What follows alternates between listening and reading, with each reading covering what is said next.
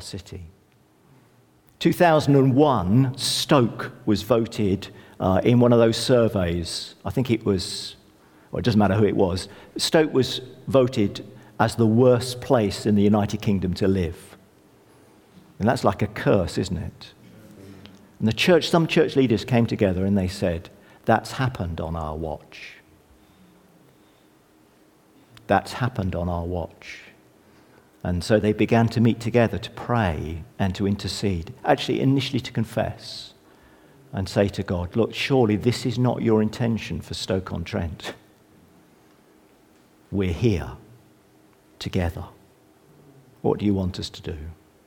And all over the country, that's happening in different places. A real sense of God bringing churches together, actually not for the old agenda of kind of one institutional church, but actually together for the mission of God. And I find it fascinating that actually, we've not hit this yet, but our numbers, our demographics, I mean, in this country, the church has been in decline for over 100 years. Nothing new in that. The difference now is our age profile, our demographics. And in the next decade or so, our numbers will literally fall off the end of a cliff. There will be whole areas of Shropshire, unless something dramatic happens, there'll be whole areas of Shropshire where there will be no worshipping community. And I find it fascinating that with that backdrop, our vision has never been bigger as the church. Because actually our vision is Ephesians chapter 1. I see this time and time again. Our vision is the transformation of all things. Amen? The transformation of all things, the transformation of the education sector, the transformation of the justice sector, the transformation of the health service, the transformation of all things. Because what's the big plan? What's God's big plan? God's big plan is to bring all things under Christ. Yeah? Everything under Jesus, where all the broken and dislocated pieces of the universe, atoms, animals, everything, get brought together, get fixed, and find their place in Jesus. And it's my pleasure to try and kind of work towards that a bit every day. Right, we better move on to the sermon, haven't we? So I must confess to you, my heart sank slightly when I realized I'd got Nicodemus. Because my mind immediately went to John chapter 3, and I kind of thought, I'm not sure I want to preach on you must be born again. And I'm not sure, vital as it is, I'm not sure they want to hear that again. And then I realized, because I'm a bit slow on the uptake, I realized the genius of the preaching series. It's about Nicodemus, you idiot. It's not about what Jesus says to him so much. It's about his response to that. And on first reading, we've heard the passages that mention Nicodemus read to us. On first reading, Nicodemus can seem a bit of a bit player in the grand sweep of John's gospel. But actually, the way John writes, John says to us, this man is significant. And he says it in two ways. First of all, Nicodemus appears 3 times. Now, if you know anything about the writing of John, John loves numbers, and 3 is a significant number. So already he's saying to it, hey, this is a significant man. And the other thing, as quite clearly came out in the readings, Nicodemus appears at really strategic moments in the life and ministry of Jesus. So he's there at the beginning. He's not kind of like Jesus' stooge in the conversation. He's an active part in the conversation that brings out these crucial issues with Jesus. Then he appears in John 7, as we heard, as controversy begins to build. And Nicodemus is a different voice speaking into the situation. And then he appears at the 3rd time after the death of Jesus, before resurrection. And again, he has a vital role. Because imagine this. Imagine if Joseph of Arimathea and Nicodemus hadn't come forward, what would have happened to the body of Jesus? The body of Jesus would have been thrown into the common pit where condemned criminals went. That would have made resurrection a bit interesting, wouldn't it? It's one of those might have beens in the Bible, but because these 2 guys come forward, then actually our resurrection story of the stone and all that is so much more powerful. And what we see through these events is we see a transformation in Nicodemus. We see Nicodemus growing in his understanding of who Jesus is, but also in his journey in following Jesus. Nicodemus becomes and continues to grow as a disciple. And I love the simple definition that's going to come up on the screen, I think. Andrew Roberts, in his book, Holy Habits, we need to go, the next one after that. I love this very simple definition. One who learns as they follow. Brackets, Jesus. One who learns as they follow. So what do we learn from Nicodemus that is going to help us in our following? I was really fortunate to grow up in a great church like this, a great church that had a wonderful youth work. And one of the key leaders was a very straightforward, working-class Leicester man. You knew where you stood with this bloke. He was very straightforward, but he loved Jesus. A number of years later, I discovered that he'd become an elder in this church. And I must confess, my initial thought was, really? They must be struggling a bit. He's become an elder. And then, by chance, by circumstances, I met this guy again. He was at my parents' house. We had coffee. And it was great to catch up on old times. And I had to repent. Because, boy, had this man grown. Had he changed as a disciple of Jesus over the years? And who was I to assume he hadn't? But the important thing is this, that actually as we talked, what I discovered was this. He had taken great care over his journey. He had taken responsibility for his growth in God. So what do we learn from Nicodemus that can keep us growing? Thank you. First one is this. And it's really convenient, 3 passages, 3 points. That's dead easy, isn't it? Standard Baptist sermon. Great. There's something about Nicodemus, okay? He has this right attitude of mind. Somehow Nicodemus is an ongoing learner. And we need to cultivate that same attitude so that we're ongoing learners. You see, it's clear from the accounts that Nicodemus had made it. Jesus describes him as a respected Jewish teacher. Actually, Jesus uses a very emphatic phrase. He says to Nicodemus, are you not Israel's teacher? Are you not the teacher? It's a really emphatic phrase. He's also a member of the Sanhedrin, the ruling Jewish council. So Nicodemus is a well-respected, significant member of the Jerusalem establishment. He's an established, significant member of the Jerusalem establishment. He's arrived. He's got there. And the temptation in such a position is to make sure you maintain it, isn't it? You've climbed to the top of the greasy pole. It's a long way down. There are sharks circling who would like to take your place. So surely you defend your position, don't you? Don't show weakness or vulnerability. You need to present this facade of knowing and understanding everything. You kind of become the classic swan, don't you? Whereas above, everything is serene and in control, and underneath, the legs are going like mad. And actually, the gospel suggests that most of Nicodemus' contemporaries were just like that. The facade was everything. That's not Nicodemus. In chapter 3, verse 4, as Jesus says this thing about you must be born again, Nicodemus exclaims, what do you mean? How can an old man go back into his mother's womb and be born again? He has an inquiring mind. And it goes on, doesn't it, in verse 9. How are these things possible, Nicodemus asks. And there also is a suggestion in the way that Nicodemus asks the questions. He's not asking for general information. He's actually asking, how does this apply to me? So he probably was an old man, because you would need to be an older man to be in the position he was in. He says, how can an old man, in other words, how can I? How can this work for me? How does this unpack for me? Nicodemus is unafraid to show ignorance and amazement. He's unafraid to show ignorance and amazement.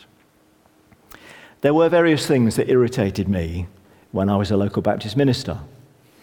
And I'll confess one of them to you. It used to really irritate me, and I'm sorry if you're one of these people. Where's the back door, Graham?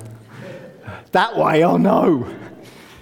It's really irritating when people used to say, what we need is more teaching. It used to appear in various forms. What we need is deeper teaching. What we need is this, what we need is that. What we need is, actually what I've been convinced of over the years is what we need is more learning. Because actually, some of us are constipated. Somebody coughed. I will say it. Some of us are constipated. Jackie Pullinger said the problem with Christians in the West is once they understand something, they think they've done it. Sadly true, isn't it? And I'm not accusing you, I'm speaking to my own heart. What we need is more learning, that is taking truth and asking the question, well, how does this work in my life? And then living it. And then when we've done that, let's move on to the next bit of teaching. Because if we don't apply it, and for that to happen, we need to cultivate a Nicodemus mindset. We need to cultivate open minds. We need to recognize, I don't get it yet, and I am not there yet. It is not the old thing, is it, of getting my ticket for heaven and then waiting in a queue. It's about ongoing transformation in our lives, about becoming more and more and more like Jesus. I love the other definition of discipleship. I'm going off piste now, so I need to try and remember it. It's this, which is discipleship is the process of becoming who Jesus would be if he was you. Discipleship is the process of becoming who Jesus would be if he was you. The opposite of this open mind is fear, actually. The fear of being seen as. The fear of looking. Nicodemus wasn't worried about that. We don't need to be afraid of looking like a child because Jesus said, next one, thank you. Truly, I tell you, unless you change and become like little children, you will never enter the kingdom of heaven. Thank you, next one. Have you noticed? Next one. So we get them by. That's it. Have you noticed those are parallel statements, aren't they? Which one have we emphasized most? Hear a lot of talk, quite rightly. I'm not dissing it. I'm trying to get you to open your minds. We've made a lot about you must be born again, quite rightly. And we hear a lot about born again Christians.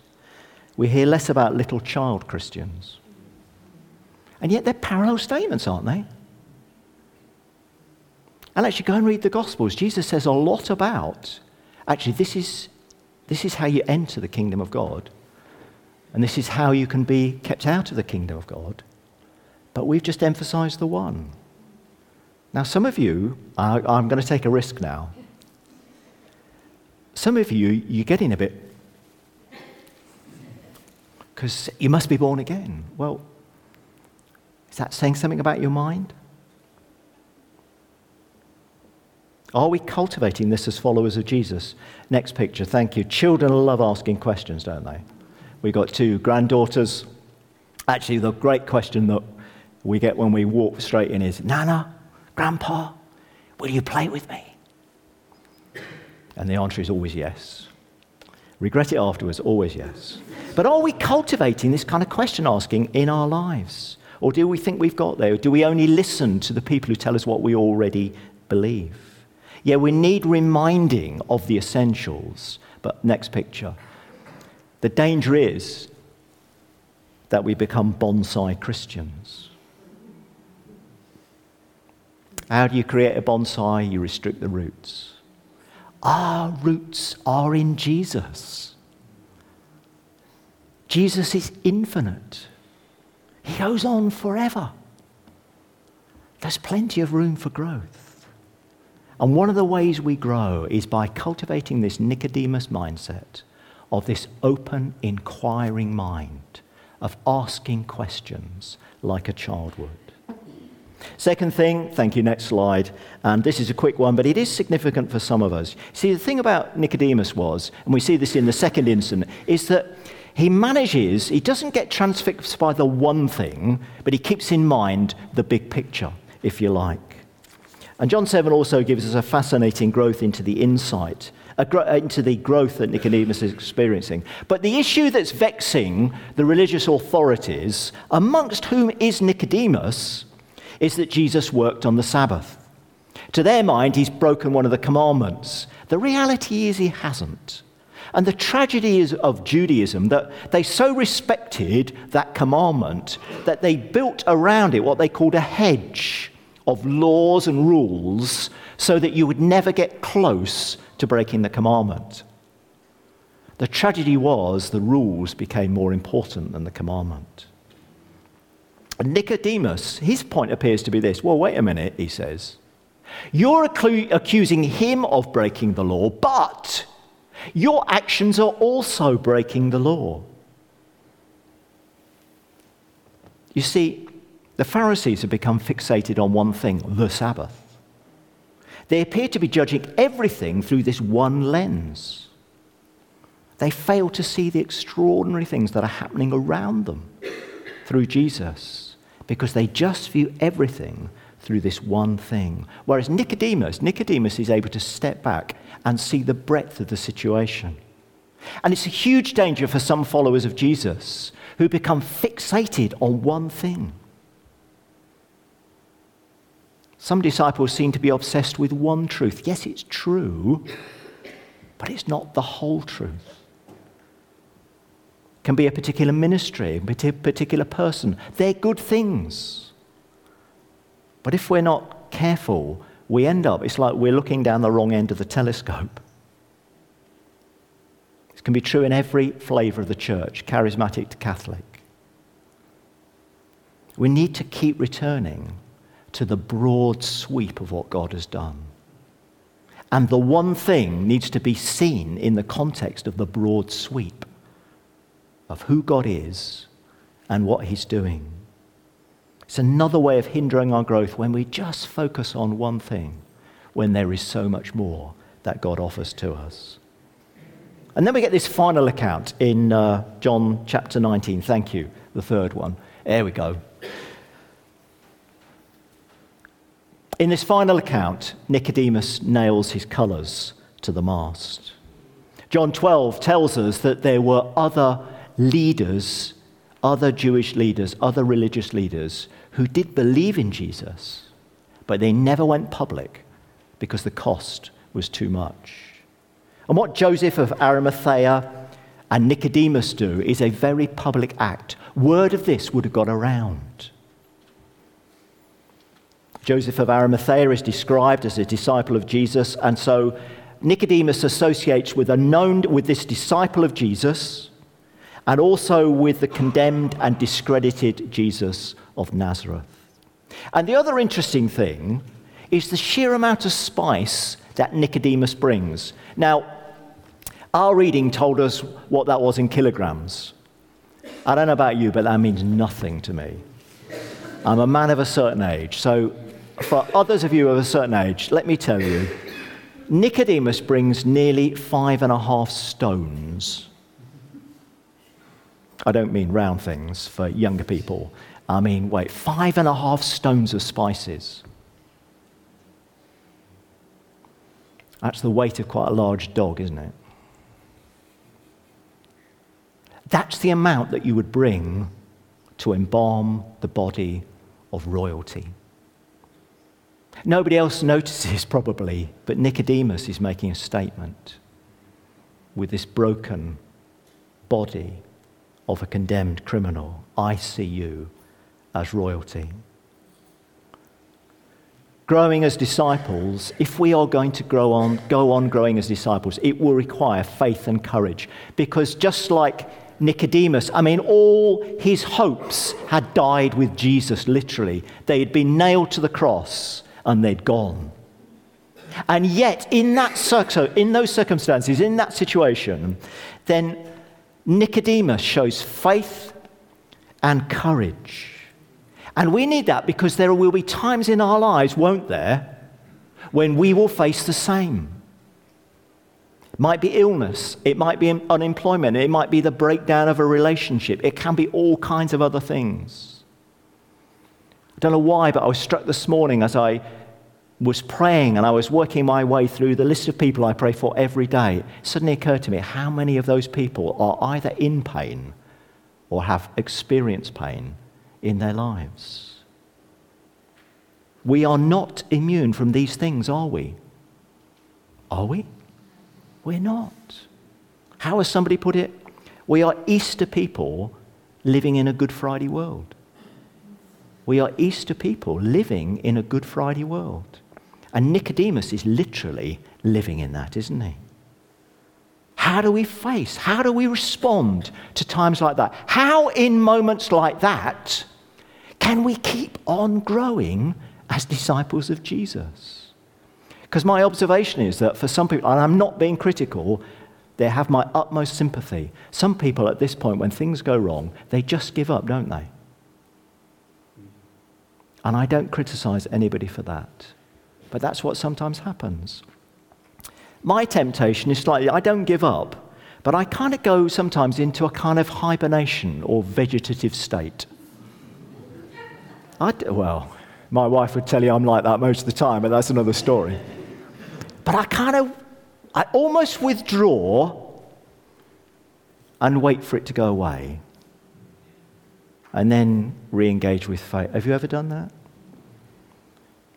Now, there's always a process to be worked through, isn't there? But you see, Nicodemus doesn't do that, does he? Nicodemus faces it and he embraces it. Nicodemus faces it and he embraces it. He didn't hide away and he didn't give up. There would have been a whole load of things he didn't understand, but maybe his open, inquiring mind knew there are some things you don't get answers to. He faced it, he embraced it, he lived in it, and then came resurrection. Now, often for us, resurrection doesn't come 3 days later, does it? And actually, the reality is some of us, resurrection only comes at the end of our lives. But isn't that good enough? Because what comes after resurrection? Eternal, everlasting life. It's not bad, is it? You know, in 1 billion years, we'll have only scratched the surface of the goodness of God. And there's 1 billion, billion, billion, billion, billion yet more to come. Resurrection's not bad, actually, is it? It's our inheritance, and it's coming. But you see, Nicodemus, when it felt like all hope had literally was dead, he faces it, he embraces it. And it was the faith of Habakkuk. Thank you. Let's see these verses from Habakkuk. Though the fig tree does not bud, and there are no grapes on the vines, though the olive crop fails and the fields produce no food, though there are no sheep in the sheepfold and no cattle in the stalls. I mean, you can't get much worse than that, can you? Yet I will rejoice in the Lord. I will be joyful in God my Saviour. The sovereign Lord is my strength. He makes my feet like the feet of a deer. He enables me to tread on the heights. Nicodemus chooses to trust God. He chooses to do the right thing. He chooses in faith to live through it and see what God will do. He chooses in faith to live through it with God and see what God will do. That's the kind of faith that God notices. That's the kind of faith that God responds to. And there's another sermon that I've probably got somewhere in my back pocket that I'm not going to use. But there is another sermon about the good that God does in us and through us when we face hardship like that. Because God uses that to do extraordinary things in the depths of our hearts. But that's another sermon. So in summary, thank you. John says to us through his gospel, take note of Nicodemus. Take note of Nicodemus. And if we are going to go on growing as disciples of Jesus, then there are 3 things that we learn from Nicodemus. First of all, there's this thing about cultivating an inquiring, childlike mind that is unafraid. Cultivating that childlike mind that is unafraid. Secondly, there's this thing where he does not get captivated by the one thing, but he bears in mind the broad sweep of who God is and what God has done, and he finds different things, he allows different things to find their place in this broad sweep. And the third thing is, He takes courage and he lives by faith when it seems like everything is dead. Which one of those three do you need to give attention to? Just where you are in life at the moment, which one of those three do you need to give attention to? Where is the growing and learning needed? Let's just take a moment to allow the Holy Spirit to search our hearts. And this is not accusatory, because remember, Jesus comes and what does he bring? Life. It's good news, isn't it? It's good news. So which of these three is the one that Jesus is saying to you this morning? Let's do a bit of work on this. Thank you, loving God, that you are for us, you are not against us. Thank you that you are so for us that Jesus came. Thank you for the cosmos transforming work of the cross, of resurrection and ascension. Thank you for your Holy Spirit who lives with us. And we pray that you would help us as followers of you, Lord Jesus, to learn as we follow. May, by your grace, you enable us to keep walking with you, Lord, we pray. And I pray specifically, Lord, this morning for anybody here or anyone we know who is in that really hard place.